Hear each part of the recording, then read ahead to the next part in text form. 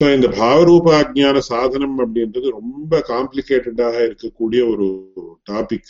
அத்வைதிகளுக்கும் நமக்கும் அல்ல முக்கியமாக வரக்கூடிய விஷயம் அது.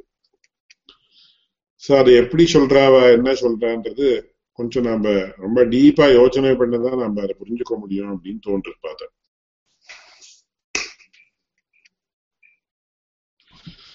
சோ அது எப்படி என்னன்றதை இன்னைக்கு முக்கியமா பார்க்கலாம்.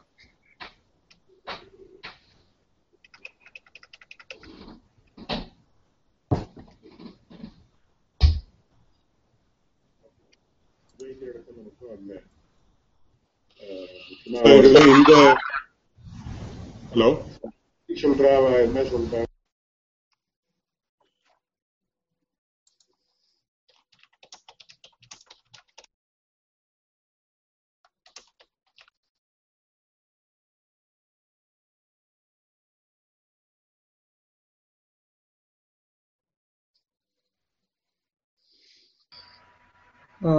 I think now it should be fine. Yaro orthar only they haven't muted their phone, the microphone. Okay.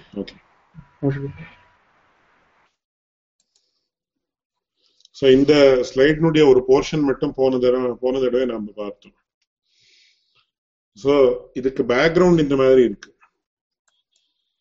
So இந்த வாத கதா அதுவா இந்த ஜல்ப கதா நம்ம என்ன சொல்றோமோ அதுல எப்படி டெவலப் ஆகுற விஷயங்கள் அப்படின்னு நம்ம அதை பத்தி ஒரு 2 வார்த்தை அப்படின்னு சொல்ல வைக்கிறோம். சோ முதல்ல அத்வைதிகள் என்ன சொன்னாங்க, சரசர அனிர்வச்சனீய அநாத்ய வித்யா அப்படின்னு சொன்னாங்க. சோ அந்த அனிர்வச்சனீயத்துவ அனுபவத்தில அந்த விஷயத்தை நாம விஸ்தாரமாக கவனிச்சோம். சரசர அனிர்வச்சனீயான சத்வஸ்துன்னு சொல்ல முடியாது, அசத்வஸ்துன்னு சொல்ல முடியாது. சோ அது சரசர அனிர்வச்சனீயா. சோ அனிர்வச்சனீயம் அப்படின்னா it cannot be defined. There is no word that can actually explain or describe its nature in a proper manner அப்படின்னு அர்த்தம். சோ அதனால சரசர அனிர்வச்சனீய அநாத்ய வித்யான்னு முன்னாடி வந்தது. சோ அந்த அனிர்வச்சனீயத்துவம் ந உபபத்தியதே, அனிர்வச்சனீயத்துவம் அப்படின்னு சொல்ல முடியாது, அது பொருந்தாது அப்படின்னு பகவத் ராமானுஜர் காட்டினதுக்கு அப்புறம் அவ இந்த ஒரு ஸ்டேட்ல என்ன பண்ற, கொஞ்சம் அவளுடைய ஒரு ஹைபாதசிஸை மாத்திர. சோ அந்த மாதிரி வச்சுக்கோலன்னா பரவாயில்ல, நம்ம அவித்ய பாவரூபம் அப்படின்னு வச்சுக்கலாம். அப்படி அதுக்கு முக்கியமான காரணம் என்னன்னா, அனிர்வச்சனீயம் அப்படின்னு சொன்னா சில அனுபவத்திகள் தான் உண்டு. அதுக்கும் பேர்ல இன்னொரு முக்கியமான அனுபவத்தி இருக்கு. அது என்னன்றத மேல சொல்ல போறேன்.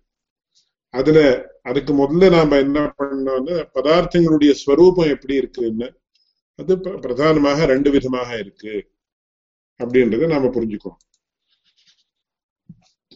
இப்போ சில வஸ்துகள் எல்லாம் பாவரூபம் அப்படின்னு சொல்லுவோம். பாசிட்டிவ் இருக்கு இருக்கு இருக்கு இருக்கு. சோ இங்க you can see in this slide, இந்த பக்கத்துல என்ன ஒரு பிரஷ் தெரியுது, ஒரு டூல்ஸ் எல்லாம் தெரியுது, ஒரு கோம் தெரியுது, இன்னொரு தெரியுது. These are all positive entities. அதாவது புஸ்தகம், பென் அப்படின்னு எல்லாம் நாம சொல்லிட்டு. So negative entity, please see the right portion of this slide. I have just shown a mat here. So அந்த மேட்ல என்ன இருக்கு அப்படின்னு சொன்ன, ஒன்னும் இல்லை அப்படின்னு சொல்லலாம். சோ அது ஒன்னும் இல்லை அப்படின்னா என்ன அர்த்தம்னா, அது அபாவம் அப்படின்னு. நபாவஹ அபாவஹ, அபாவஹ அப்படின்னு நான் எக்ஸிஸ்டன்ஸ் அப்படின்னு. சோ நான் எக்ஸிஸ்டன்ஸ் அப்படின்னா என்ன அப்படின்னு கேட்ட, நான் எக்ஸிஸ்டன்ஸ் ஆஃப் வாட் அப்படின்னு கேட்ட, it can be anything in this world.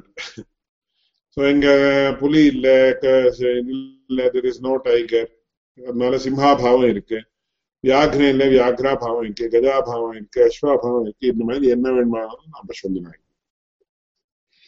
So incidentally I remember a small or anecdote. முன்னாடி ஒரு காமிக்ல வாசிச்சது.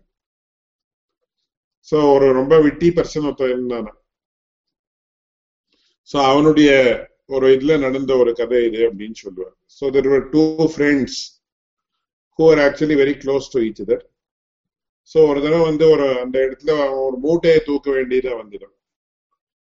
சோ மூட்டையை தூக்க வேண்டியதா வந்தப்போ என்ன ஆச்சா, அந்த இன்னொரு ஃப்ரெண்ட் அவன் கேட்டானா, please help me to lift this bag அப்படின்னு. சோ இவன் கேட்டானா, what will you give me if I help you lift this bag அப்படின்னு. அதுக்கு அவன் சொன்னா I'll give you nothing அப்படின்னு சொன்னான். So then என்ன ஆச்சு, உடனே அவன் he helped the person lift the bag. Then he said you will give me nothing, you please give me nothing.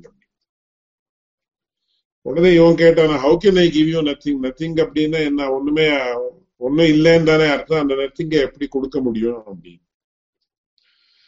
இல்ல you have promised to give me nothing, you have to give that nothing to me அப்படின்னு. So there was a huge argument and பெரிய argument சண்டை எல்லாம் நடந்தது. அப்புறம் it went to the vice person to whom we are referring for resolution. So அப்போ அவர் என்ன பண்ணாரா, என்ன சண்டை அப்படின்னு கேட்டாரா. அதுக்கு இந்த பையன் அந்த ரெண்டு பேர்ல ஒருத்தன் சொன்னானா I helped him to lift a bag before which he had promised me that he will give me nothing, so he has to give me that nothing. So உடனே இந்த wise man to whom we are referring from the beginning, அவர் என்ன சொன்னாரா, you do one thing, just lift the carpet on the floor அப்படின்னு. இங்க தரையில ஒரு carpet இருந்தது, அந்த கார்பெட்டை லிஃப்ட் பண்ணேன் அப்படின்னா. So lift பண்ணினாரா, what do you find there அப்படின்னு கேட்டார். nothing அப்படின்னா. உடனே அவர் என்ன சொன்னாரா, you take that nothing and go away அப்படின்னு சொன்னார். So அதனால இந்த நத்திங் அப்படின்றத பத்தியே ஒரு சின்ன கதை இது. take that nothing and go away என்ன இருக்குது. So the quarrel is resolved like that. You please take that and go away. So இந்த இடத்துல இந்த நத்திங்ன்றது என்னன்னா, ஒரு இவன் என்ன முன்னாடி என்ன சொன்னா அப்படின்னா I'll give you nothing and I will not give you anything அப்படின்னு. But the person who raised the quarrel is he felt that, or he actually made it look that nothing is a positive entity. அதனால positive என்டிட்டின்னா என்ன, negative என்டிட்டின்னா என்னன்னா பாவரூபமான வஸ்துகள் சிலது, அபாவரூபமான வஸ்துகள் சிலது அப்படின்னு first சாஸ்திரத்தை விபாகம் பண்ற. நியாய சாஸ்திரத்திலேயே ஒரு திருஷ்டில அவன் என்ன சொல்றான்னா, ஃபர்ஸ்ட் பதார்த்தா த்விவிதா பாவஹா அபாவச்சேதி அப்படின்னு. சோ பாசிட்டிவ் இருக்குன்னு சொல்றது என்டிட்டி ஒண்ணு, நாஸ்தின்னு சொல்லக்கூடிய என்டிட்டி ஒண்ணு. So both of these are hello yeah, so last continue please continue. So if there are any questions you can interrupt me, or we can have it at the end of the class.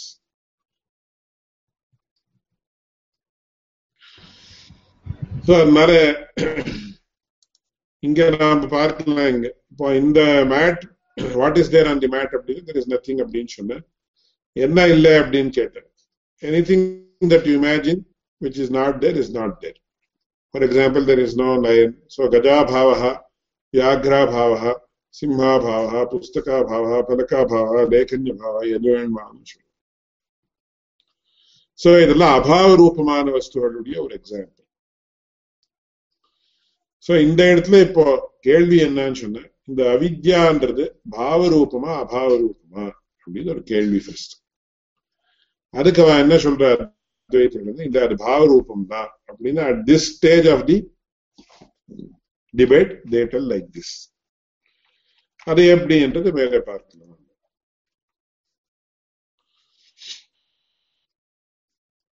So இந்த ஸ்லைட்ல நீங்க பாருங்க, a major point of debate in this context, avidya is bhavarupa அப்படின்றதுல origin of the concept and the debate in this regard.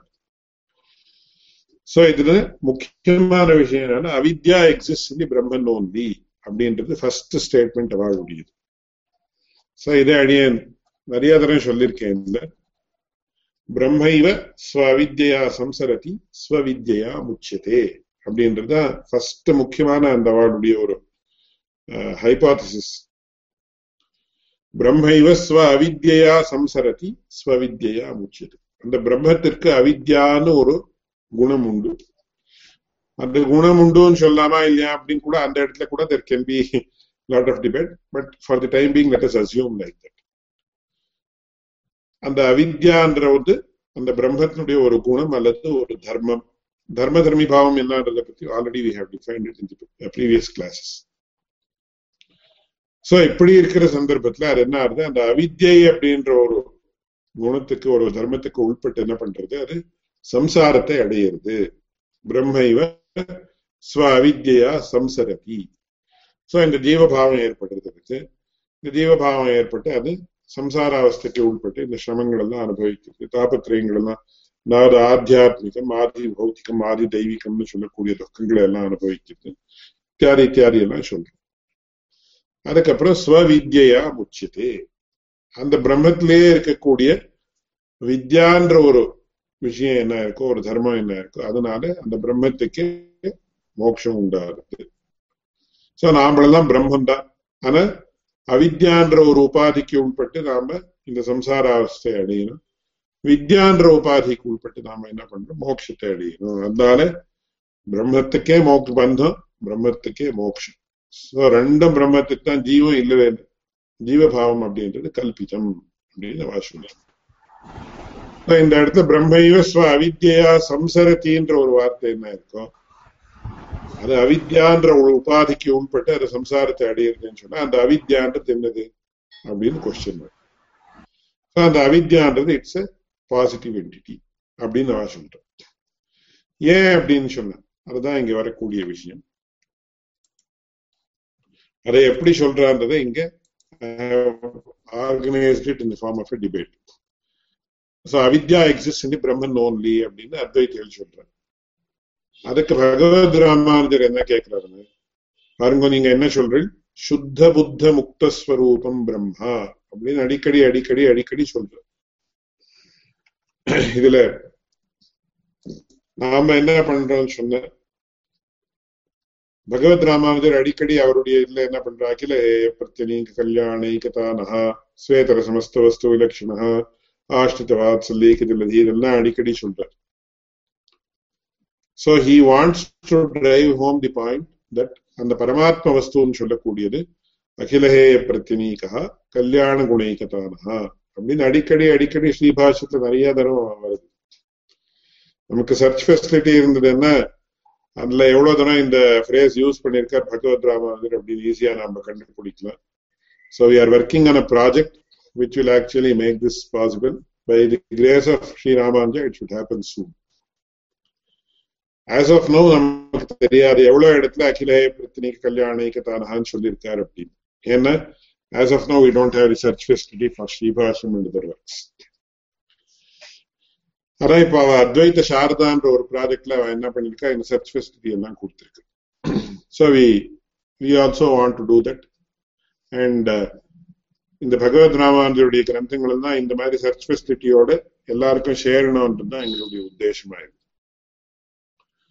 So இந்த இடத்துல முக்கியமா என்னன்னா அவ என்ன சொல்ற, அடிக்கடி சுத்த புத்த முக்தஸ்வரூபம் பிரம்மா அப்படின்னு சொல்ற. சுத்தம் சுத்தம் அப்படின்னா தோஷம் இல்லாதது அப்படின்னு அவளும் ஒத்துக்கிற. புத்தம் அப்படின்னா ஞானத்தை அடைந்தது, அகம் பிரம்மா ஏகமேவ சத்தியம் அப்படின்னு ஞானத்தை அடைந்தது, அதான் புத்தம் புத்தம் அப்படின்னு. அதுதான் வித்யை. வித்யை என்னன்னு கேட்ட இந்த பிரம்மம் ஒண்ணுதான் சத்தியம் அப்படின்றதுதான் வித்யை. சோ அதனால சுத்த புத்த முக்தஸ்வரூபம் பிரம்மா அப்படின்னு அவ அடிக்கடி என்ன சொல்றாளோ அதுல முக்கியமான விஷயம் என்னன்னு, அந்த பிரம்மம் அப்படின்றது வித்யா அப்படின்ற ஒரு ஸ்வரூபத்தை உடையது. வித்யான்ற குணத்தை உடையதுன்னு சொன்னா உடனே மறுபடியும் எங்க என்ன ப்ராப்ளம் பண்ணோம்னா குணகுணி பாவம் ஒத்துக்காம இருக்கிறதுனால வித்யான்ற குணம் உடையது அப்படின்னு நாம சொன்ன technically that is the problem. ஆனா வித்யான்ற குணமுடையது அப்படின்னு சொன்னா கூட வித்யாஸ்வரூபம் அப்படின்னு தான் அர்த்தம். அப்படின்னு அந்த அர்த்தத்தை வச்சு நாம என்ன சொன்னா வித்யா அப்படின்ற ஒரு குணத்தை உடையதுன்னு சொல்லணும். சோ இங்க முக்கியமா நம்ம கேள்வி என்ன கேட்கிறோம் அப்படின்னா, இந்த போர்ஷன்ல செகண்ட் இந்த பாகத்தை பாருங்க. Brahman is the nature of vidya according to you. How can avidya that is opposed to vidya exist in the Brahman? So avidyaன்றது வித்யா விரோதி அப்படின்னு நமக்கு தெரியுது. வித்யா விரோதியான அவித்யை அப்படின்றது எப்படி பிரம்மத்தின் இடத்துல இருக்க முடியும் அப்படின்னு கேள்வி. சோ இதுல முக்கியமா விஷயம் என்னன்னா, அவித்யா அப்படின்னா ந வித்யா அவித்யா அப்படின்னு அர்த்தம். ஏன்னா சம்ஸ்கிருதத்துல நாம என்ன ஒரு வார்த்தையை சொல்ல வேண்டி இருந்தாலும் கூட it has to have the proper sanction of Vyakarana Shastra. So na vidya avidya அப்படின்னா that which is opposed to vidya அப்படின்னு அர்த்தம். Generally இப்போ உதாரணத்துக்கு ஆலோகஹா அப்படின்னு சொல்லுவோம். ஆலோகஹா அப்படின்னு சொன்னா என்ன அர்த்தம்னா டார்க்னஸ் அப்படின்னு அர்த்தம். சோ நா ஆலோகஹா அனாலோகஹா. சோ ஆலோகஹா அப்படின்னா வெளிச்சம் அப்படின்னு அர்த்தம். Sorry, I beg your pardon. So நா ஆலோகஹா அனாலோகஹா அப்படின்னு சொன்னா என்ன? Absence of velicham, absence of light அப்படின்னா டார்க்னஸ் அப்படின்னு. So generally இது என்னன்னா நான் that which is opposed to that அப்படின்னு. So வெளிச்சம் இருந்தா இருட்டு இருக்காது, இருட்டு இருந்தா வெளிச்சம் இருக்காது. அதனால என்ன ஆகும்னா நான் அப்படின்னு சொன்னா that which is opposed to that அப்படின்னு அர்த்தம். இப்போ கடஹா அப்படின்னு சொன்னா ஒரு பாட் அப்படின்னு அர்த்தம். ந கடஹா அப்படின்னா அகடஹா. அகட்டமும் கட்டமும் ஒன்னா இருக்க முடியாது. Generally they cannot exist in the same time in the same place. So இது முக்கியமான ஒரு premise. We have this as the basic idea. அதனால வித்யா அப்படின்றது இருக்கு பிரம்மத்திலன்னு சொன்னா அவித்யா எப்படி இருக்க முடியும்? அவித்யம் வித்யம் எப்படி how they can coexist together அப்படின்னு கேள்வி. இங்க விசிஷ்டாத்வைதிகள் அதுதான் கேட்கிறேன். How can vidya that is opposed to, how can avidya that is opposed to vidya exist in the same Brahman? அப்படின்னு அதுக்கு அவ அத்வைதம் என்ன சொல்றாங்க? No, avidya is not an entity that is opposed to vidya. On the other hand, it is another positive entity that is like vidya and hence can exist in the Brahman only. So இங்க மறுபடியும் அவ என்ன சொல்றாங்க? இல்லை, இந்த அவித்யான்னு நாம என்ன சொல்றோமோ அது வித்யா விரோதி இல்லை. சோ விரோதா அப்படின்னா என்ன அர்த்தம் அப்படின்னா இந்த நங்கர்த்தாக ஷட் பிரகீர்த்திதாகன்ற ஒரு வார்த்தையை நாம முன்னாடியே பார்த்திருக்கோம். நான் அப்படின்னு சொன்னா நெகேஷன் அப்படின்னு. தி 6 மீனிங்ஸ் ஆஃப் நெகேஷன் அப்படின்றத பத்தி அடியன் விஸ்தாரமாக எக்ஸாம்பிள்ஸோட ஒரு ஸ்லைட்ல போட்டு காமிச்சிருக்கேன். I don't know in which class it is, kindly refer to that. அதுல என்ன சொல்லிருக்குன்னா தத்சாதிருஷ்யம் அபாவश्च ததன்யத்வம் ததல்பதா அப்ராசஸ்தியம் விரோதश्च நங்கர்த்தாக ஷட் பிரகீர்த்திதாக அப்படின்னு சொல்லியிருக்கு. சோ ந அப்படின்னா there can be 6 possible meanings. தத்சாதிருஷ்யம் சாதிருஷ்யம்னா that which resembles it அப்படின்னு அர்த்தம்.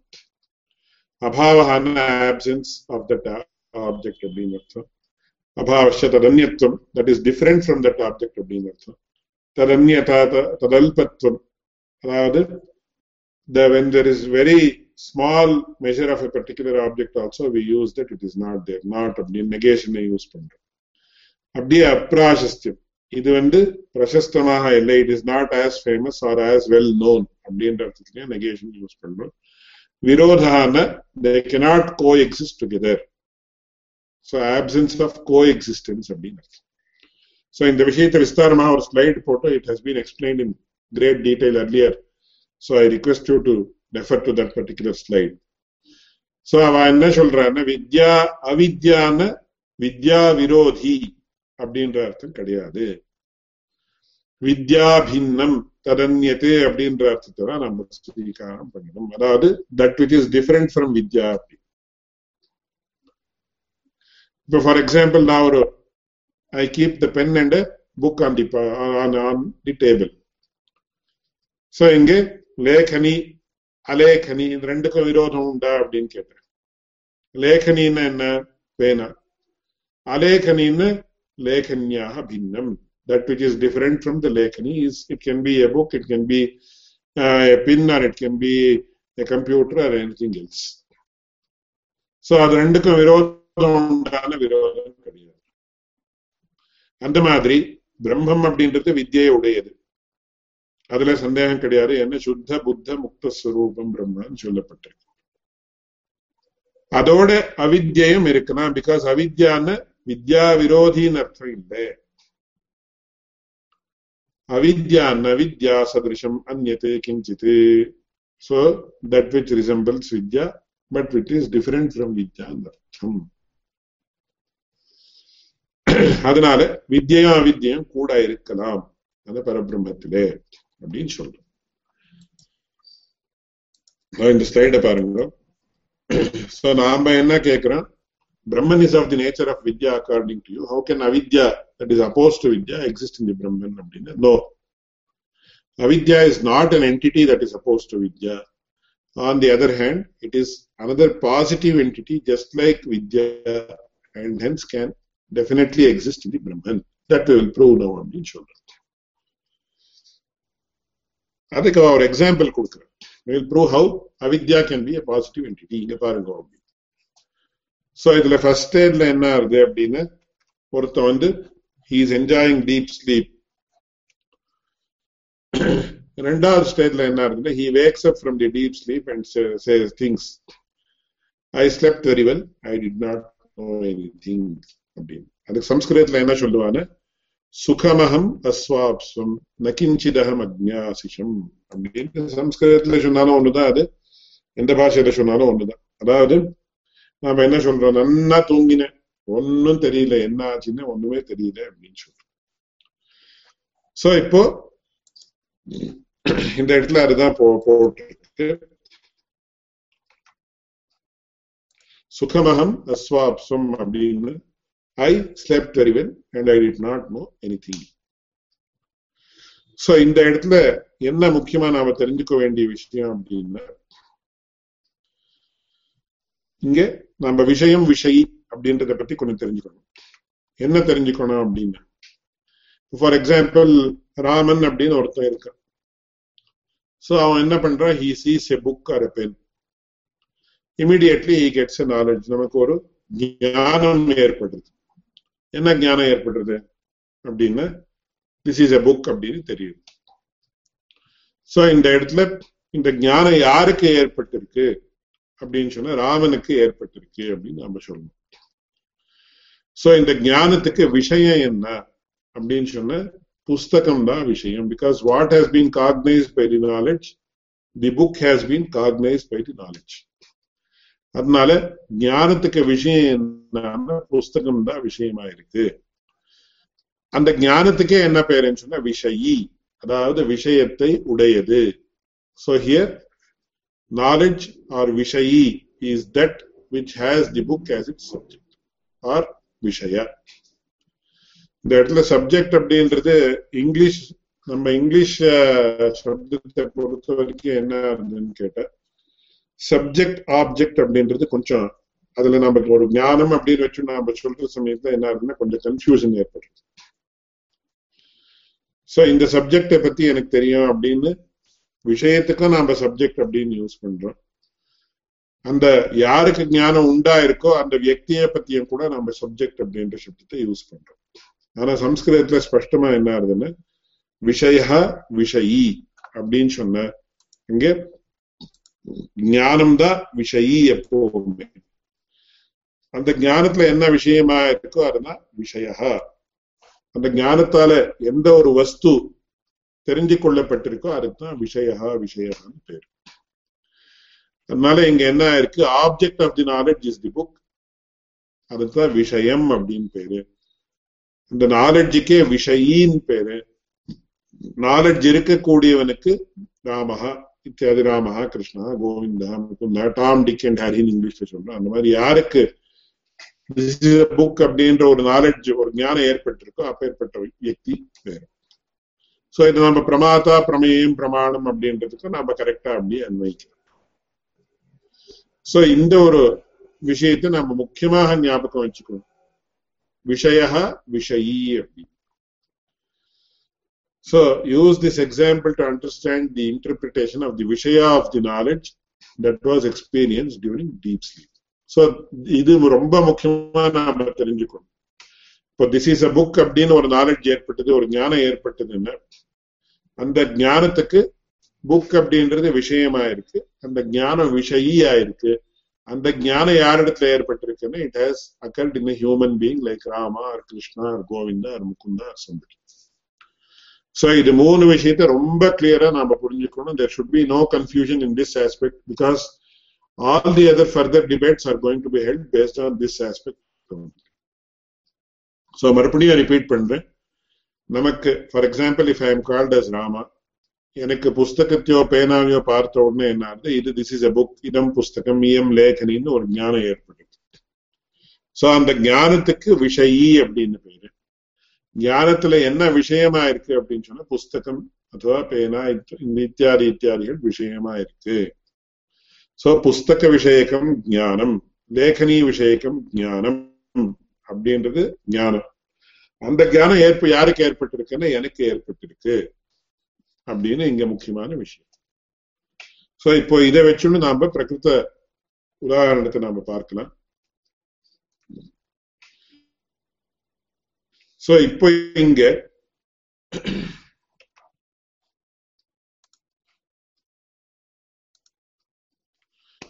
என்ன ஆகுது, ஃபர்ஸ்ட் ஸ்டேஜ்ல the person is enjoying deep sleep.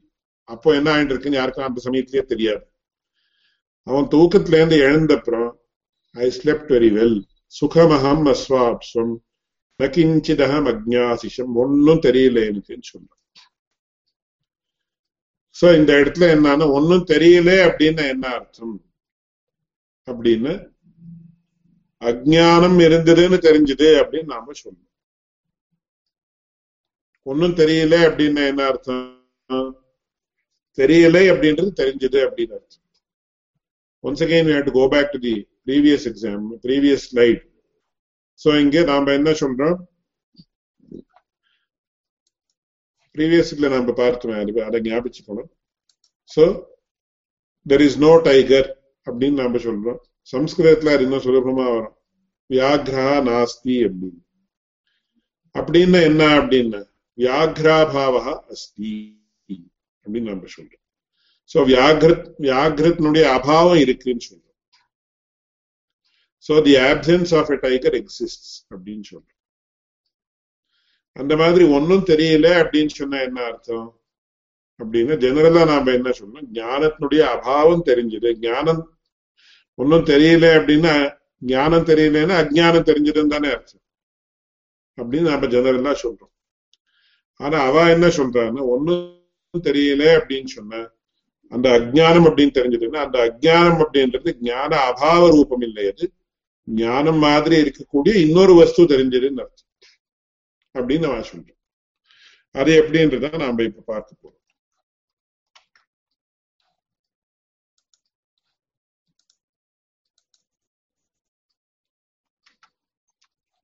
So இங்க பாருங்க, here apparently it can be said that he remembers the absence of any knowledge. However, this is incorrect. It signifies that there is an ajnana, that is bhava rupa. So nakinchidaham ajnasisham, எனக்கு ஒன்னும் தெரியல அப்படின்னு சொன்ன, ஞானம் இல்லைன்னு தெரியல, அஜ்ஞானம் தெரிஞ்சதுன்னு அர்த்தம் இல்லை. ஆனா அஜ்ஞானம் தெரிஞ்சதுன்னு தான் சொல்லணும். அந்த அஜ்ஞானம் அப்படின்றது ஞான விரோதி இல்லை அப்படின்னு தெரிஞ்சதுன்னு சொல்லணும். அது எப்படின்றத நாம இப்ப பார்க்க போறோம். So இந்த ஸ்லைட பாருங்க. So if one has to say that it was the absence of knowledge that was experienced, then he should have had the knowledge of knowledge also. இதுதான் ரொம்ப காம்ப்ளிகேட்டடான விஷயம். இது எப்படி புரிஞ்சுக்கிறது அப்படின்றது ரொம்ப சூக்ஷ்மமான விஷயம். இப்போ அதுக்கு அவ ஒரு காரணத்தை கொடுக்குற, இந்த காரணத்தை கொடுத்தா நமக்கு தெரியுது அது என்ன சொல்ற அப்படின்றது. அது நாம எப்படி புரிஞ்சுக்கணும் அப்படின்னா, இப்போ அபாவம் பிரதியோகின்னு ரெண்டு வஸ்துவை சொல்றோம். இப்போ உதாரணத்துக்கு கஜாபாவா அப்படின்னு சொல்றோம். கஜாபாவா அப்படின்னு சொன்ன என்ன அர்த்தம்னு, கஜத்தினுடைய அபாவம், non existence of an elephant. So அஸ்வாபாவான்னு சொன்ன non existence of a horse. புஸ்தகாபாவா அப்படின்னு சொன்ன non existence of a book. இந்த மாதிரி நாம சொல்லிட்டு போறோம். சோ இந்த இடத்துல அபாவம் அப்படின்றது புஸ்தகாபாவா, கஜாபாவா, அஸ்வாபாவா அப்படின்னு சொல்றோம். சோ இந்த அபாவம் எப்போ இருக்காது அப்படின்னா, புஸ்தகாபாவம் எப்போ இருக்காது அப்படின்னு நாம கேட்டா, புஸ்தகம் இருந்தா புஸ்தகாபாவம் இருக்காது அப்படின்னு நாம சொல்றோம். மாடு இருந்தா கவாபாவம் இருக்காது, அஸ்வம் இருந்ததுன்னா அஸ்வாபாவம் இருக்காது, கஜம் இருந்ததுன்னா கஜாபாவம் இருக்காது அப்படின்னு சொல்றோம். சோ கஜாபாவத்துக்கும் கஜத்துக்கும் என்ன சம்பந்தம் அப்படின்னு சொன்னா, அதுக்கு பிரதியோகி அனுயோகி பாவகான்னு சொல்றோம்.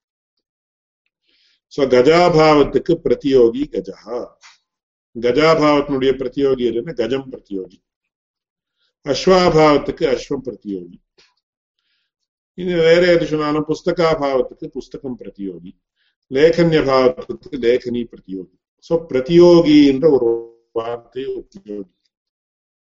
பிரதியோகின்னா எது இருந்தால் அதனுடைய அபாவம் இருக்காது, அதுக்கு பிரதியோகி அப்படின்னு நாம புரிஞ்சுக்கணும். சோ புஸ்தகம் இருந்தா புஸ்தகாபாவம் இருக்காது, அதனால புஸ்தகாபாவத்துக்கு புஸ்தகம் பிரதியோகி. கஜம் இருந்தா கஜாபாவம் இருக்காது, அதனால கஜாபாவத்துக்கு கஜம் பிரதியோகி. இந்த மாதிரி எல்லா அபாவத்துக்கும் அந்தந்த அபாவத்துக்கு எந்த வஸ்துவனுடைய அபாவத்தை நம்ம சொல்றோமோ அந்த அபாவத்துக்கு அந்த வஸ்து பிரதியோகி அப்படின்றது நாம புரிஞ்சுக்கணும். சோ இப்போ ஞானாபாவத்துக்கு பிரதியோகி எதுன்னா ஞானம், கஜாபாவத்துக்கு பிரதியோகி கஜா, புஸ்தகாபாவத்துக்கு பிரதியோகி புஸ்தகம், அஸ்வாபாவத்துக்கு பிரதியோகி அஸ்வஹா. சோ இதுல மறுபடியும் ரெண்டு விஷயம் இருக்கு. என்ன விஷயம் அப்படின்னு கேட்டா, முதல்ல நமக்கு கஜாபாவம் இருக்கு அப்படின்னு தெரியணும். அதாவது யானை இல்லை அப்படின்னு நமக்கு தெரியணும். யானைன்னா என்னன்னு முன்னாடி தெரிஞ்சிருக்கு. சோ உதாரணத்துக்கு ஒருத்தனுக்கு யானையே பார்த்தது கிடையாது அவனுக்கு, அப்போ கஜாபாவா அப்படின்னு அவனுக்கு புரியாது. ஏன்னா அபாவ ஜானம் பிரதி பிரதியோகி ஜானம் காரணம் அப்படின்னு சொல்லுவோம். ரொம்ப முக்கியமான ஒரு நியமம் இது. நியமம் அப்படின்னா it is based on our experience.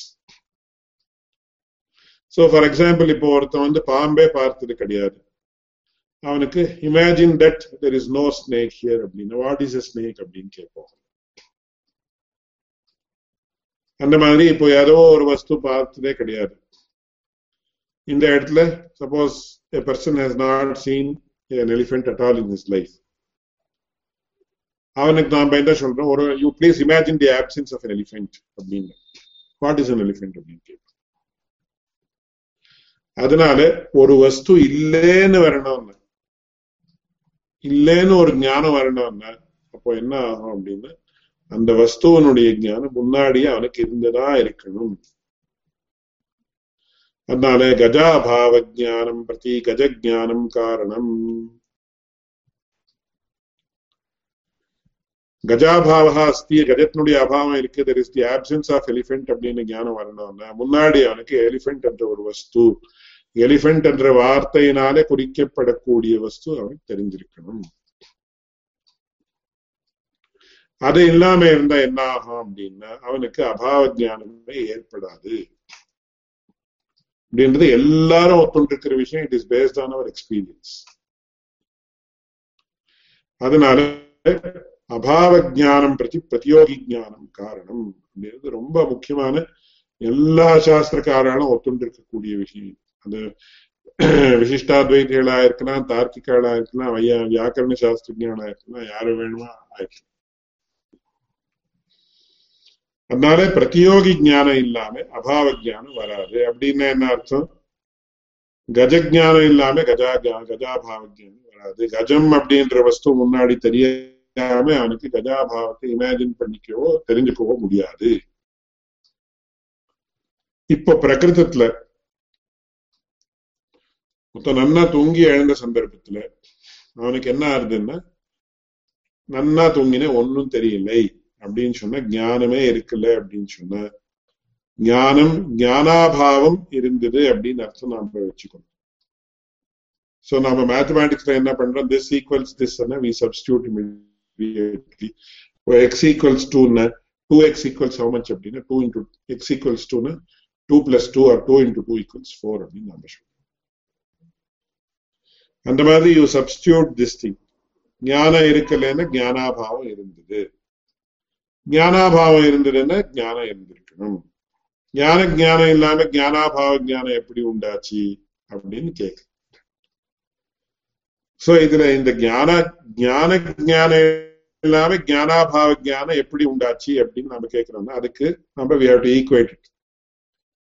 கஜஞானம் இல்லாம கஜாபாவ ஞானம் உண்டாக முடியுமா அப்படின்னு கேட்டா முடியாதுன்னு நாம நேரா சொல்றோம். சோ இந்த வார்த்தையில நமக்கு ஸ்பஷ்டமா புரியுது என்ன, கஜஞானம் இல்லாமல் கஜாபாவ ஞானம் உண்டாக முடியாது அப்படின்னு. அதே மாதிரி கஜத்தினுடைய ஸ்தானத்துல ஞானம் அப்படின்னு ஞானம் இல்லாமல் ஞானாபாவ ஞானம் இருக்க முடியாது. ஆனா கஜஞானம் இருந்ததுன்னா கஜாபாவ ஞானம் வராது. அப்படியே கஜாபாவ ஞானம் வரணும்னா முன்னாடி கஜஞானம் வந்திருக்கணும். அதே மாதிரி இங்க என்ன சொல்றாங்க, ஞானாபாவ ஞானம் இருக்கு அப்படின்னு சொன்னா அங்க ஞானத்தினுடைய ஞானம் உண்டாயிருக்கணும். சோ அங்க அது இருந்ததா அப்படின்னு நான் கேட்கிறேன். சோ அதுதான் இந்த ஸ்லைட்ல போட்டிருக்கு பாருங்க. இந்த இடத்துல என்ன கன்ஃபியூஷனுக்கோ இல்ல ஒரு காம்ப்ளிகேஷனுக்கு என்ன காரணம் அப்படின்னா கஜஞானம் கஜாபாவ ஞானம் சுரூபமா புரியும் நமக்கு. ஆனா ஞானம் ஞானாபாவ ஞானம் அப்படின்றது கொஞ்சம் காம்ப்ளிகேஷன் இருக்கு. ஏன்னா ஞான விஷயமான ஞானம் ஏற்படுமா அப்படின்னு, ஞான விஷயமான ஞானம் ஏற்படும் எப்படி அப்படின்னு. இப்ப நாம என்ன சொல்றோம், எனக்கு இந்த விஷயம் தெரியும் அப்படின்றது தெரியும் அப்படின்னு சொல்றோம். சம்ஸ்கிருதத்துல அதை எப்படி சொல்லி காட்டுறான்னு, ஞான விஷயக்க கஜஞான விஷயக்க ஞானவான் அகம் அப்படின்னு சொல்றோம். அது எனக்கு முன்னாடி தெரிஞ்சிருந்தது என்றது எனக்கு தெரிஞ்சிருக்கு. So I know that I knew this already அப்படின்னு சொல்றோம். So அந்த மாதிரி இப்ப என்ன சொல்றாங்க,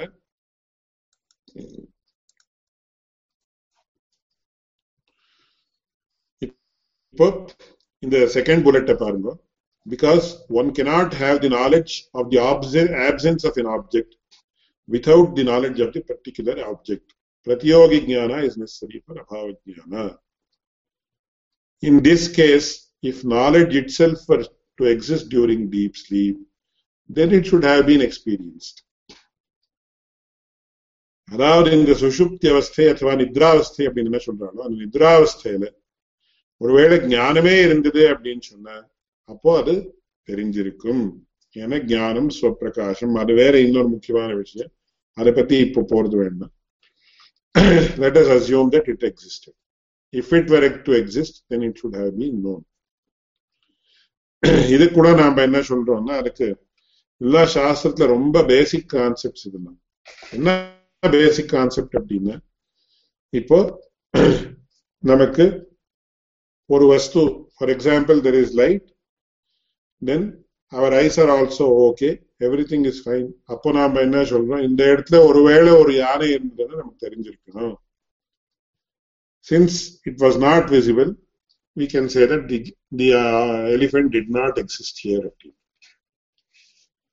But suppose என்ன ஆகுது, ஒரு இடத்துல ஒரு காட்டுக்கு போறோம், அங்க பூர்த்தி இருட்டா இருக்கு. இருட்டா இருக்கிற சந்தர்ப்பத்துல இங்க யானை இல்லையா இருக்கா இல்லையா அப்படின்னு சொன்னா இங்க இருட்டு ஒண்ணுமே தெரியல. I cannot say whether the elephant exists here or not, because even if it were to exist, since there is total darkness, I cannot see whether it is there or not அப்படின்னு சொல்றோம். So அதுக்கு சம்ஸ்கிருதத்துல என்ன சொல்றாங்கன்னா, அதெல்லாம் சாஸ்திரியமான பாஷையில அவ technical லாங்குவேஜ்ல சொல்லுவான். பிரத்யோகி பிரசஞ்சன பிரசஞ்சிட்ட பிரத்யோகிகத்துவ ரூபா அப்படின்னா அதை ஒரு டெக்னிக்கல் ஜார்கன் எல்லாம் யூஸ் பண்ணி சொல்லுவாரு. அதெல்லாம் பகவத் ராமானந்தர் இந்த இடத்துல சிலதெல்லாம் யூஸ் பண்ணிருக்காரு. ஆனா அந்த பங்கியே விவரணம் கொடுத்தோம்னா அது ரொம்ப சிரமமான விஷயம். ஏன்னா அதுக்கு lot of background with regard to all the shastras are required and also Sanskrit language is required. அதனால இன்னைக்கு நான் ஸ்பெசிபிக்கா அந்த பங்கியை உல்லேகம் பண்ண போகலை. சோ அதனால என்ன ஆகுதுன்னா இங்க இந்த இரண்டாவது புல்லட் பாருங்க. Because one cannot have the knowledge of the absence of an object without the knowledge of that particular object. So கஜஞானம் இல்லாம கஜாபாவ ஞானம் உண்டாகாது. அதே மாதிரி ஞான ஞானம் இல்லாம ஞானாபாவ ஞானம் உண்டாக முடியாது. So in this case, if knowledge itself were to exist during deep sleep, then it should have been experienced. ஞானமே இருந்ததுன்னா என்ன ஆயிருந்திருக்கணும்? அந்த ஞானம் இருக்குன்னு நமக்கு தெரிஞ்சிருக்கணும். That has not happened. Similarly, absence of knowledge could not have been experienced since knowledge was not existent. So அந்த சமயத்துல நமக்கு ஞானமோ இல்லாம இருக்கிறதுனால ஞானாபாவ ஞானமோ வர முடியாது. அதனால என்ன ஆகும் நம்ம சொல்றாங்க, therefore the object of the experience I did not know anything is ajnana, which is an entity that is not opposed to jnana or knowledge, but a positive entity that resembles jnana. அதனால நமக்கு தூக்கத்துல எனக்கு ஒன்னும் தெரியல அப்படின்னு சொன்னா அஜ்ஞானம் தான். அது அஜ்ஞானத்தினுடைய அனுபவம் தான் ஆயிட்டு இருக்குங்க. ஆனா அந்த அஜ்ஞானம்ன்றது எப்ப ஏற்பட்டதுன்னா ஞான விரோதி இல்லை, அது ஞானத்தினுடைய அபாவம் இல்லை, ஞானம் மாதிரி இருக்கக்கூடிய இன்னொரு வஸ்து, which is positive entity. ஏன் அப்படி சொன்னோம்னா மறுபடியும் அதே விஷயம் ரிப்பீட் பண்றேன். ஞானாபாவ ஞானம் நமக்கு உண்டானதா ஞானம் உண்டானோம். Just like I explained earlier, ஞானம் உண்டாயிடுதுன்னா ஞானாபாவம் உண்டாக முடியாது in this case. அதனால என்ன ஆகுதுன்னா அஜ்ஞானம் அப்படின்றது எக்ஸ்பீரியன்ஸ் ஆயிடுது. We are experiencing something during that thing which we come to know later. எனக்கு ஒன்னும் தெரியலன்னு சொல்லி அப்புறம் தான் நமக்கு அந்த அனுபவத்தினுடைய ஒரு பிரத்யபிஜான்னு சொல்லுவார். அந்த அனுபவம் இப்படி இருந்ததுன்றதுனுடைய ஒரு அனுபவம் கடைசியில அப்புறம் தான் தெரியுது, நமக்கு எழுந்து வந்ததுக்கு அப்புறம் தான் தெரியுது. சோ அந்த முதல்ல தூக்கத்தினுடைய சந்தர்ப்பத்துல நமக்கு என்ன அனுபவம் வந்ததோ அது எப்ப ஏற்பட்டது அப்படின்னு சொன்ன அது அஜ்ஞானம், which is not opposed to jnana, but it is of an object that is similarly to show which looks like jnana.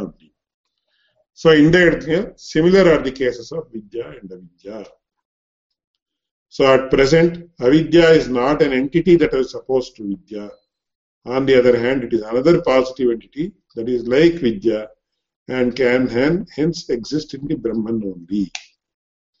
So அந்த நித்ராவஸ்தையில நமக்கு எப்படி ஞானம் அஜ்ஞானம் ரெண்டா இருந்தது அப்படின்னு நமக்கு தெரியுதோ அதே மாதிரி இங்க கூட என்ன ஆகுதுன்னு கேட்ட பிரம்மத்திலையும் வித்யை அவித்யை ரெண்டா இருக்கு. ஆனா இந்த அவித்யை என்னன்னா வித்யா விரோதியான அவித்யை இல்லை, வித்யா சகபாவியாக இருக்கக்கூடிய வித்யோடையே இருக்கக்கூடிய இன்னொரு வஸ்து, அதுக்கு அவித்யான்னு பேரு. அது எப்படி அது அவித்யா? Knowledge of absence of knowledge is, you can tell like that. I will just complete this. அதனால என்ன ஆகுதுன்னா இந்த இடத்துல அவித்யையும் வித்யையும் கூடவே ஒரே இடத்துல இருக்கலாம். இந்த வித்யா அவித்யைகள் எப்படின்னு சொன்னா அது இருட்டு வெளிச்சம் மாதிரி பரஸ்பர விருத்தமான வஸ்துகள் இல்லை, வித்யை மாதிரி இருக்கக்கூடிய இன்னொரு வஸ்து இது. அதனால இந்த அவித்யான்றது பரமாத்மாவின் இடத்திலேயே அதாவது பிரம்மத்தின் இடத்திலேயே இருக்கலாம் அப்படின்றது அவ சொல்லக்கூடிய விஷயம். அது எப்பேற்பட்டது அப்படின்னு சொன்னா அது பாவரூபம். So it is not a negative entity, it is a positive entity only அப்படின்னு அவ சொல்ற. So thus it is proven that avidya being a positive entity. இப்போ ஒரே இடத்துல ஒரு பேனாவும் புஸ்தகமும் ரெண்டும் ஒரே இடத்துல இருக்கலாமா இல்லையா அப்படின்னு கேட்டேன். Of course they can coexist, there is no problem. லேகனி அலேகனி ரெண்டும் ஒரே இடத்துல இருக்கலாம். ஏன்னா அலேகனின்னு சொன்ன என்ன அர்த்தம் இந்த இடத்துல? லேகனி பின்னம், லேகனியை விட வேறுபட்ட விஷயம், தனிப்பட்ட விஷயம் அப்படின்னு அர்த்தம். சோ லேகனி அப்படின்னு சொல்லக்கூடிய பேனாவும் அலேகனின்னு சொல்லக்கூடிய புஸ்தகமோ இல்ல பின்னோ இல்ல வேற ஏதாவது ஒரு வஸ்துவோ எப்படி கூட இருக்கலாமோ அதே மாதிரி வித்யான்னு சொல்லக்கூடிய வஸ்துவும் அவித்யான்னு சொல்லக்கூடிய வித்யை காட்டிலும் தனிப்பட்டதான ஒரு பாசிட்டிவ் என்டிட்டி, பாசிட்டிவ் வஸ்து அதுவும் பிரம்மத்திலே இருக்கலாம். அதுல எந்த தோஷமும் கிடையாது. அதனால அவித்யான்றது சரசர நிர்வச்சனீயம் இல்லை, அது சத்வஸ்து தான், அது பாவரூபம் தான். இந்த பாவரூபமான வஸ்து அவித்யன்றது அது பிரம்மத்தில இருக்கலாம் அப்படின்னு இந்த விஸ்தாரமான ஒரு காம்ப்ளிகேட்டட் எக்ஸாம்பிள் சொல்லி அவ காட்டுறாங்க.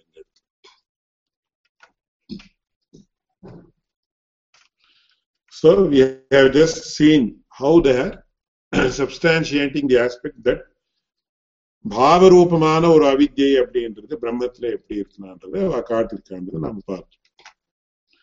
சோ இதுல வேற வேற கேள்விகள் எல்லாம் வருது. என்ன கேள்வி அப்படின்னா, நாராயணன் சுவாமி கேட்டிருக்கார், if avidya is another entity, does it mean that Advaitins accept duality அப்படின்னு. சோ இந்த இடத்துலதான் என்ன நம்ம இப்ப அவளுடைய மத்த திருஷ்டியா நாம என்ன புரிஞ்சுக்கணும் அப்படின்னு சொன்னா, so that question is not answered in this context. So எப்போ அவித்யையும் ஒரு சத்வஸ்துன்னு வந்துட்டோ அப்போ அது அந்நிய சத்தியமா மித்யா அப்படின்னு கேட்கணும். சத்தியம் அப்படின்னு சொன்னா பிரம்ம பின்னமாக இருக்கிறதுனால பிரம்மத்திலே இருக்குன்னு சொன்னா என்ன ஆறுது, அப்போ என்ன ஆறுது, பிரம்மத்தை தவிர இன்னொரு வஸ்து வந்ததுனால அத்வைத்தம் அப்படின்றது போயிடுச்சு. சோ அத்வைத பங்கா அப்படின்னு நாம அதுக்கு தூஷணத்தை சொல்றோம். ஆனா அவளுடைய மத்த திருஷ்டியா நாம பாக்குறப்போ என்ன சொல்றோம்னா, அந்த கொஸ்டனுக்கு ஆன்சரை இந்த they don't raise that question in this context. அவித்யை பாவரூபம் அப்படின்னு ப்ரூவ் பண்றோம் அப்படின்னு அவ்வளவுதான் நாம அதை வச்சுக்கணும். ஏன்னா இதை பத்தி பகவத் ராமானுஜரே இதை பத்தி விஸ்தாரமா கேள்வி எல்லாம் கேட்டிருக்காரு. இப்போ எல்லாம் மித்தியன்னு நீ சொல்றிய, அந்த வாக்கியம் மித்தியா சத்தியமா, எல்லாம் மித்தியை அப்படின்னு சொல்லக்கூடிய வாக்கியம் மித்தியை அப்படின்னா, சோ நான் சொல்லிட்டு இருக்கிறது பொய் அப்படின்றது பொய் அப்படின்னு அது சத்தியம் அப்படின்னு. சோ மித்தியை அப்படின்னு சொல்ற வார்த்தையே மித்தியா ஆயிட்டா அப்போ ஜெகத் சத்தியம் அப்படின்னு ஆயிடுது. இல்ல மித்தியை அப்படின்னு சொல்ற வார்த்தை சத்தியம் அப்படின்னு அப்போ சத்தியமான மாதிரி ஆகுது. சோ அப்போ என்ன ஆச்சு, once again you have accepted a reality. So எப்படி ஒத்துண்டாலும் என்ன சத்தியமான வஸ்து உண்டுன்னு சொன்ன மாதிரி ஆயிடும். சோ இது நாட் ஓன்லி இது பேஸ்ட் ஆன் இந்த இது ரெட்டரிக் அப்படின்னு சொல்றாரு. ரெட்டரிக் திருஷ்டியாவும் நாம அவ அத்வைத சித்தாந்தத்தை இன்னைக்கு அவ என்ன சொல்லிட்டு இருக்காளோ, அவ்வளவு வருஷமா சொல்லிட்டு வந்துட்டு இருக்காளோ, they cannot be proven. அதுக்குதான் இவர் கார்பங்காடு சுவாமி சொல்லுவார், என்னுடைய தகப்பனார் அடிக்கடி சொல்றது உண்டு, இப்போ வாய் திறந்த அத்வைத்தம் போச்சு அப்படின்னு. என்ன சொல்றதுன்னு வந்தாச்சு, என்ன சொல்றோம் ஒருத்தம் உண்டு, சொல்லப்படுற விஷயம் உண்டு, சொல்லக்கூடிய இது பிரமாதா பிரமேயம் பிரமாணம் இதெல்லாம் வந்துடுது. அதனால அத்வைத்தம் போயிடுது. அதனால அத்வைத்தம் அப்படின்னா மௌனமா இருக்கணும், அவ்வளவுதான். அத்வைத்தம் அத்வைத்தம் அத்வைத்தம். So it cannot be proved in the larger context. It can never be proved properly. அதனாலேயே இந்த பிரம்ம சத்தியம் ஜெகன் மித்யா அப்படின்னு சொல்லக்கூடிய இதெல்லாம் வார்த்தையெல்லாம் இன்னைக்கும் ப்ரூவ் ஆகாம இருக்கிறதுக்கு இதுதான் காரணம். ஏன்னா it is totally impractical against our own experiences. அதனால என்னன்னா இதை பத்தி கதைகள் எல்லாம் நிறைய எழுதியிருக்கா. பழைய காலத்துல என்ன சொல்லியிருக்கான்னு, இந்த இந்த யாரும் வையக்திகமா எடுத்துக்க கூடாது, ஏன்னா பப்ளிக்ல போறதுனால அடியேன்னு சொல்றேன். அதை பத்தி ஸ்லோகங்கள் எல்லாம் கூட பண்ணிருக்க. சந்தியாவந்தன வேளாயாம் முக்தோகமிதி வன்னியத்தே கண்டலட்டுக்க வேளாயாம் தண்டமாதாய தாவதி அப்படின்னு. அதாவது அத்வைத சன்னியாசிகளை என்ன பண்றான்னு சொன்ன, இந்த சிகா யஜ்ஞோபவீத தியாகம் பண்ணிடுறேன். இந்த சிகை என்ன இருக்கோ அந்த சிகையும் இந்த பூணிலையும் எடுத்து போட்டு விடுறாங்க. ஆனா வாஸ்தவமா சன்னியாசிகளா இருக்கக்கூடியவர், ஆனா வாஸ்தவமா சன்னியாசின்னு இந்த ஆசிரம தர்மத்துல ஆசிரம கணக்குல சன்னியாச ஆசிரமம் என்ன வருதோ அந்த சன்னியாச ஆசிரமத்துல சிகா யஜ்ஞோபவீத தியாகம் பண்ணவே கூடாதுன்னு ஸ்பஷ்டமா சாஸ்திரங்கள எழுதப்பட்டிருக்கு. ஆனா அவ எதனால பண்றான்னு சொன்னா, அவளுக்கு இந்த பௌத்தானுடைய இன்ஃபுளுயன்ஸ் தான் பிரதானமாக காரியம் பண்ணிருக்கேன்னு நமக்கு ஹிஸ்டாரிக்கலா தெரியுது. ஏன்னா சங்கராச்சாரியருடைய குரு கோவிந்தபாதர், கோவிந்தபாதருடைய குரு கௌடபாதர். அவர் கௌடபாதர் சாட்சாத் பௌத்தர் தான். அவர் மாண்டூக்கிய காரிக்கைன்னு ஒரு காரிக்கை எழுதியிருக்கார். சோ அதுல பௌத்த மதம் தான் சொல்றாரு. இதை பத்தி எல்லாம் என்னுடைய ஆச்சாரியன் நிறைய ரிசர்ச் பண்ணிருக்கார். ஏன்னா தர்ஷன பிரக்கிரியில எப்படி இந்த மாதிரி டெவலப் ஆச்சு, ஏன் ஆச்சுன்றதை பத்தி he has spent his entire lifetime researching into these aspects. So அவளுடைய ஒரு சந்நியாச கிரமம் எப்படின்னு சொன்னா அதுக்கு அவதூத கிரமம் அப்படின்னு பேரு. அவதூத கிரமம் அப்படின்னா இந்த 4 ஆசிரமங்களையும் தாண்டின ஒரு ஆசிரமம் அப்படின்னா it doesn't come under the purview of these varnas or ashramas. So அவ என்ன பண்றாங்க, சிகாயஜ்ஞோபவீத தியாகம் பண்ணிடுறான். சிகேனா அதெல்லாம் வைதிகமான தர்மத்துக்கு சேர்ந்தது. சிகையை வச்சுக்கிறது, யஜ்ஞோபவீதத்தை போட்டுக்கிறது, அதாவது பூணல் போட்டுக்கிறது. இது சோ அவளுடைய சந்நியாசம் எப்ப ஏற்பட்டதுன்னா அவதூத சந்நியாசம். சோ வைதிகமான எந்த ஒரு சின்னங்களையும் அவ வச்சுக்கிறது கிடையாது. ஏகதண்டமும் அப்படிதான். ஏகதண்டம் நாம திரிதண்டம்னு வச்சுக்கிறோம், 3+1. அவ ஒரே தண்டம் தான் வச்சுக்கிறார். இந்த ஏகதண்டம் அப்படின்றது சாஸ்திர விருத்தம் அப்படின்னு நமக்கு தெரியுது. அதை பத்தி நிறைய சொல்ல வேண்டி இருக்கு. ஏன்னா ராமாயணத்துல ராவணன் வந்த சந்தர்ப்பத்துல அவன் வேஷத்தை மாற்றின்னு வந்தா, சன்னியாசி ரூபமா வந்தாலும் திரிதண்டதாரியா வந்தாலும் ஸ்பஷ்டமா. அதனால அவ என்ன பண்றான்னு சிகாயஜ்ஞோபவீத தியாகத்தோட பிராமணிய பிரயுக்தமான சந்தியாவந்தனாதி என்னென்ன கர்மங்கள் இருக்கோ அதெல்லாம் விட்டுடுறாரு. சந்தியாவந்தனம் கிடையாது, இது கிடையாது, எதுவுமே கிடையாது. ஆனா நமக்கு சன்னியாசாசிரமம் நம்ம சம்பிரதாயத்துல சித்தாந்தத்துல என்ன வந்திருக்கோ அது வர்ணாசிரம தர்மத்துக்கு உள்பட்ட சன்னியாசாசிரமம். அதாவது பிரம்மச்சரியம், கிரகஸ்தம், வானப்பிரஸ்தம், சன்னியாசம் அப்படின்னு நாம என்ன சொல்றோமோ 4 ஆசிரமங்கள் அப்படின்னு. இந்த சன்னியாசம் அப்படின்றது நம்ம சம்பிரதாயத்துல நம்ம சித்தாந்தத்துல அது இந்த வர்ணாசிரம தர்மத்துடைய ஒரு ஃப்ரேம் ஒர்க்குக்கு உள்பட்டது. அதனால நாம என்ன பண்றோம், சிகாயஜ்ஞோபவீதத்தோட தான் இருக்கணும் அப்படின்னு நாம வச்சுட்டோம். சந்தியாவந்தனாதிகள் தான் பண்ணணும் வச்சுட்டோம். அவன் என்ன சொல்றான்னா இந்த சந்தியாவந்தன இத்தியாதி பிராமணிய பிரயுக்தமான கர்மங்கள் எல்லாம் கூடாதுன்னு சொல்றேன். ஏன்னா எனக்கு ஆல்ரெடி மோட்சம் கிடைச்சாயிடுச்சு. எப்போ சன்னியாசம் வந்ததோ அந்த க்ஷணத்திலேயே எனக்கு மோட்சம் உண்டாயிடுச்சு. ஆனா இந்த சக்கரபிரமிவத்து திருத்த சரீரஹா, இந்த கட்டம் அதுக்கு எக்ஸாம்பிள் எல்லாம் முன்னாடி காட்டிருக்கு. ப்ரீவியஸா ஸ்லைடு போட்டு ஒரு பானை இருக்கு, அந்த பானைக்குள்ள ஸ்பேஸ் இருக்கு, அதுக்கு கட்டாகாசம் அப்படின்னு பேரு. வெளியிலயும் ஸ்பேஸ் இருக்கு. சோ கட்டம் ஒடிஞ்சு கொடுத்தோன்னா, அந்த பானை ஒடிஞ்சு கொடுத்தோன்னா என்ன ஆகுதுன்னா இந்த கட்டாகாசம் மகாகாசத்தை லயம் ஆயிடுறது. அந்த மாதிரி இந்த சரீரம் போச்சுன்னா இந்த உள்ளே இருக்கக்கூடிய ஆத்மாவும் மகாகாசம் அப்படின்னு சொல்லக்கூடிய அந்த பரமாத்மாவும் ஒன்னாயிடுது அப்படின்ற எக்ஸாம்பிள் அவ கொடு. அதனால என்ன, இந்த சரீரம் போறதுக்காக காத்துட்டு இருக்கணுமே தவிர எந்த காரியமும் பண்ண வேண்டியதில்லை. ஏன்னா மோட்சம் ஏற்பட்டு ஆயிடுத்து எங்களுக்கு. அதுக்காக அவன் என்ன சொல்றான்னா சந்தியாவந்தன வேளாயாம் முக்தோகமிதி மன்யசே. சந்தியாவந்தனத்தை பண்ணேன் அப்படின்னு சொன்னா எங்களுக்கு மோட்சமே ஏற்பட்டாச்சு, இனிமே சந்தியாவந்தனத்தால என்ன ஆகணும் அப்படின்னு கேட்கிறீங்க. ஆனா கண்டலட்டுக்க வேளாயாம் தண்டபாதாய தாவதி.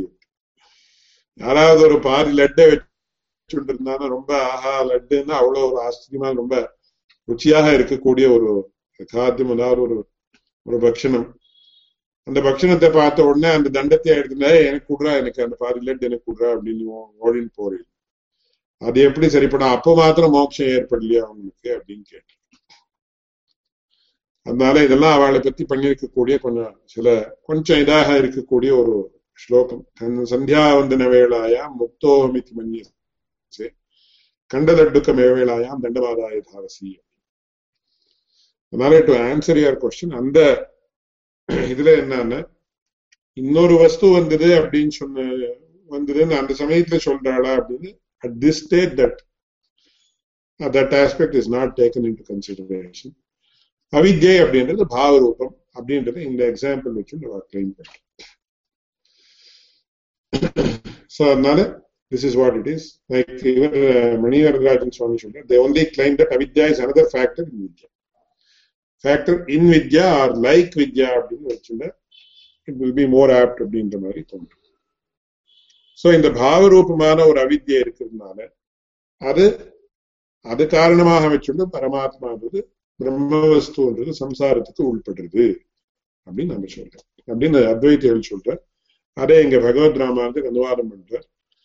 இதுக்கு பிரமாணம் என்ன அப்படின்னா, எப்படி இந்த தூக்க சமயத்துல நமக்கு சுகமகம் அஸ்வாப்சும் நகிஞ்சிதகம் அக்ஞாசிஷம் அப்படின்னு நம்ம சொன்ன அந்த சமயத்துல என்ன அர்த்தம்? ஒண்ணுமே தெரியலன்னு, அஜ்ஞானம் தெரிஞ்சதுன்னு அர்த்தம், based on all these logical sequences which were explained just now. அதை வச்சு நமக்கு என்ன ஆகுதுன்னா இந்த மாதிரி ஆறுது அப்படின்னு நான் சொல்றேன். சோ இது பிரத்யக்ஷ பிரமாணத்தாலே பாவரூப அஜ்ஞானம் சித்திக்கிறது அப்படின்னு சொல்றேன். மேற்கொண்டு அனுமான பிரமாணத்தாலையும் பாவரூப அஜ்ஞானம் சித்திக்கிறது அப்படின்னு சொல்றேன். அது எப்படின்னு நாம பார்க்கணும். சோ அது ரெண்டையும் நிராகரணம் பண்றார் பகவத் ராமானுஜர். அதை அடுத்த கிளாஸ்ல நம்ம பார்க்கலாம். So in the pratyaksha pramanam, anumana pramanam, idella ennadendrathu they have been explained in detail earlier also. That is many classes before, and even about 2 to 3 classes earlier also it has been explained. Kindly refer to that. And also in the nang அப்படினு நான் சொல்றோமோ அவித்யா ந வித்யா வித்யான்னு அதுக்கு என்னென்ன அர்த்தங்கிறது நயத்தா பிரகீர்த்திதாக அப்படின்ற காரிக்கை விட்டு நம்மளுடைய எக்ஸாம்பிள்ஸ் தான். They have also been explained in the previous class. Kindly refer to that also. So இதோட இன்னைய கிளாஸ்ல அடியன் முடிக்கிறேன். இந்த இன்னைக்கு ஸ்லைட்ஸ் என்ன இருக்குன்னா I will send it to Sriman Manivaradarajan. He will share it with you in the form of a PDF.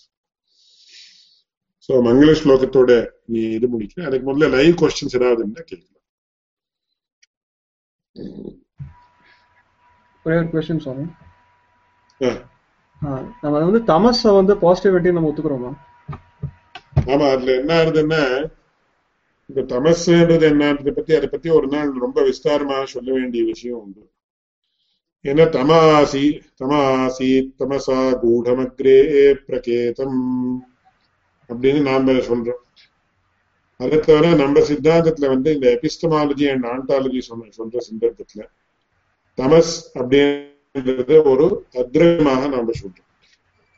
So அது தமோ குணம் அப்படின்னு சொல்றது ஒண்ணு, அத்ரவியமாக சொல்றது ஒண்ணு. அதை தவிர தமஸ் அப்படின்றது அது ஒரு பாவரூபமான வஸ்து அப்படின்னு நாம சொல்றோம். தார்க்கிகால் வந்து அது அபாவரூபமான வஸ்துன்னு சொல்றோம். சோ அதுக்கும் எனக்கும் என்ன வித்தியாசம், நாம தமச பாவரூபமான வஸ்துன்னு சொல்றதுக்கு என்ன காரணம் அப்படின்றத பத்தி கொஞ்சம் விஸ்தாரமாக சொன்னா it's a very good question.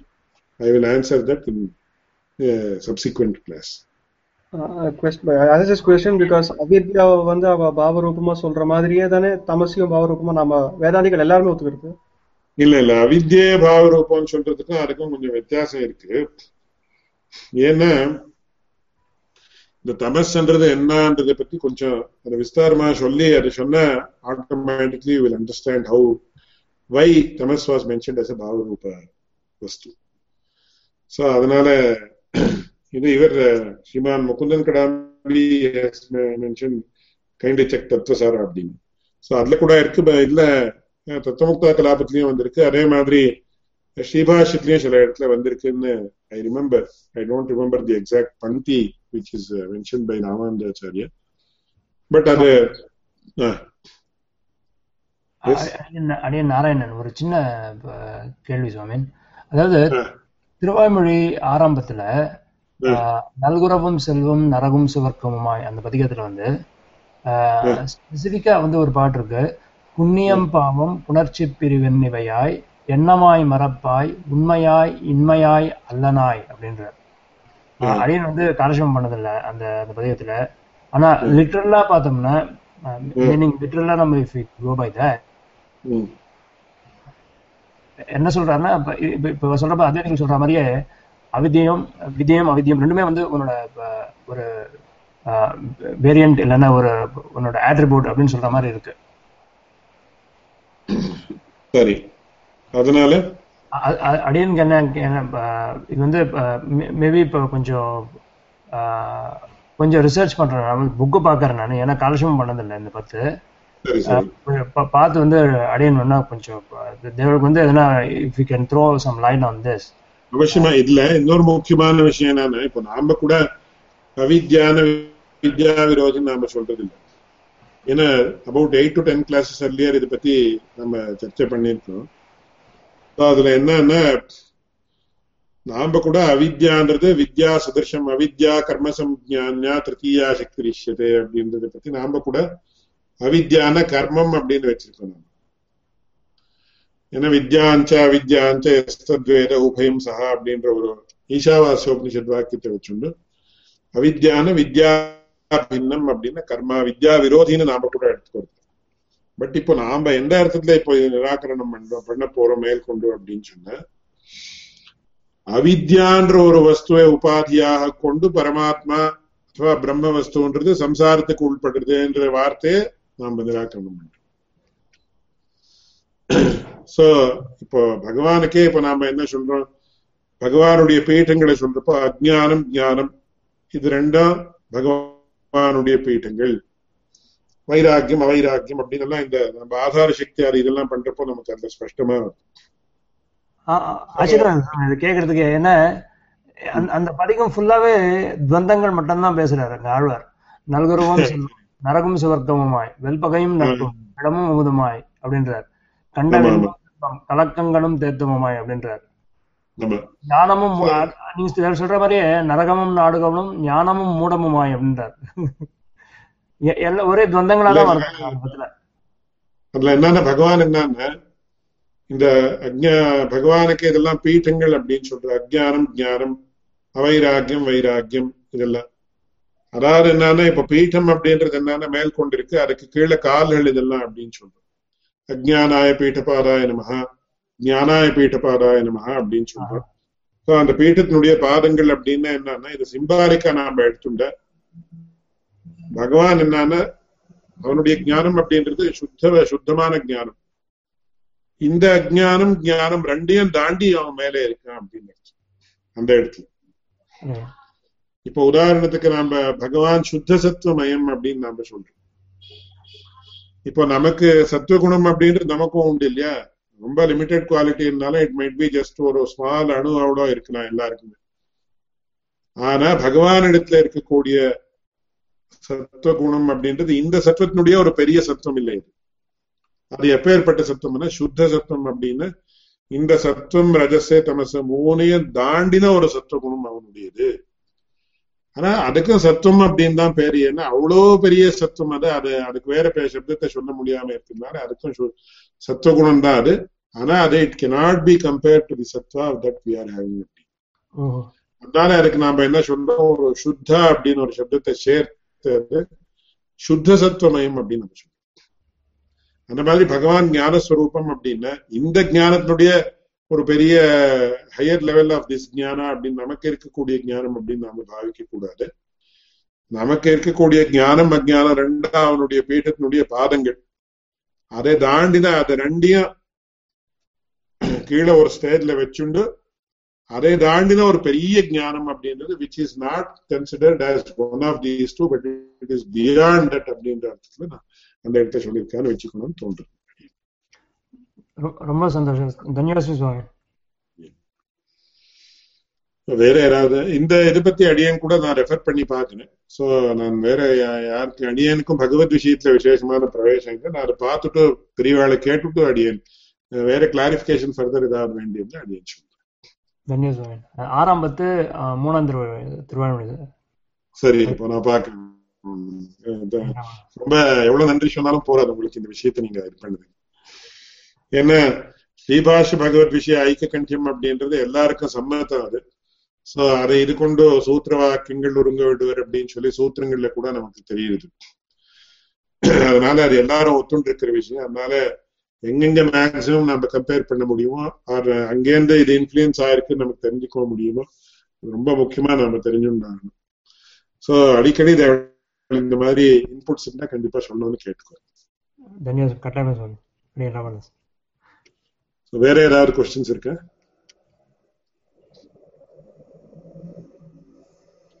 So அப்போ மங்கள ஸ்லோகத்தை சொல்லி முடிக்கலாம் அப்படின்னு தோன்று.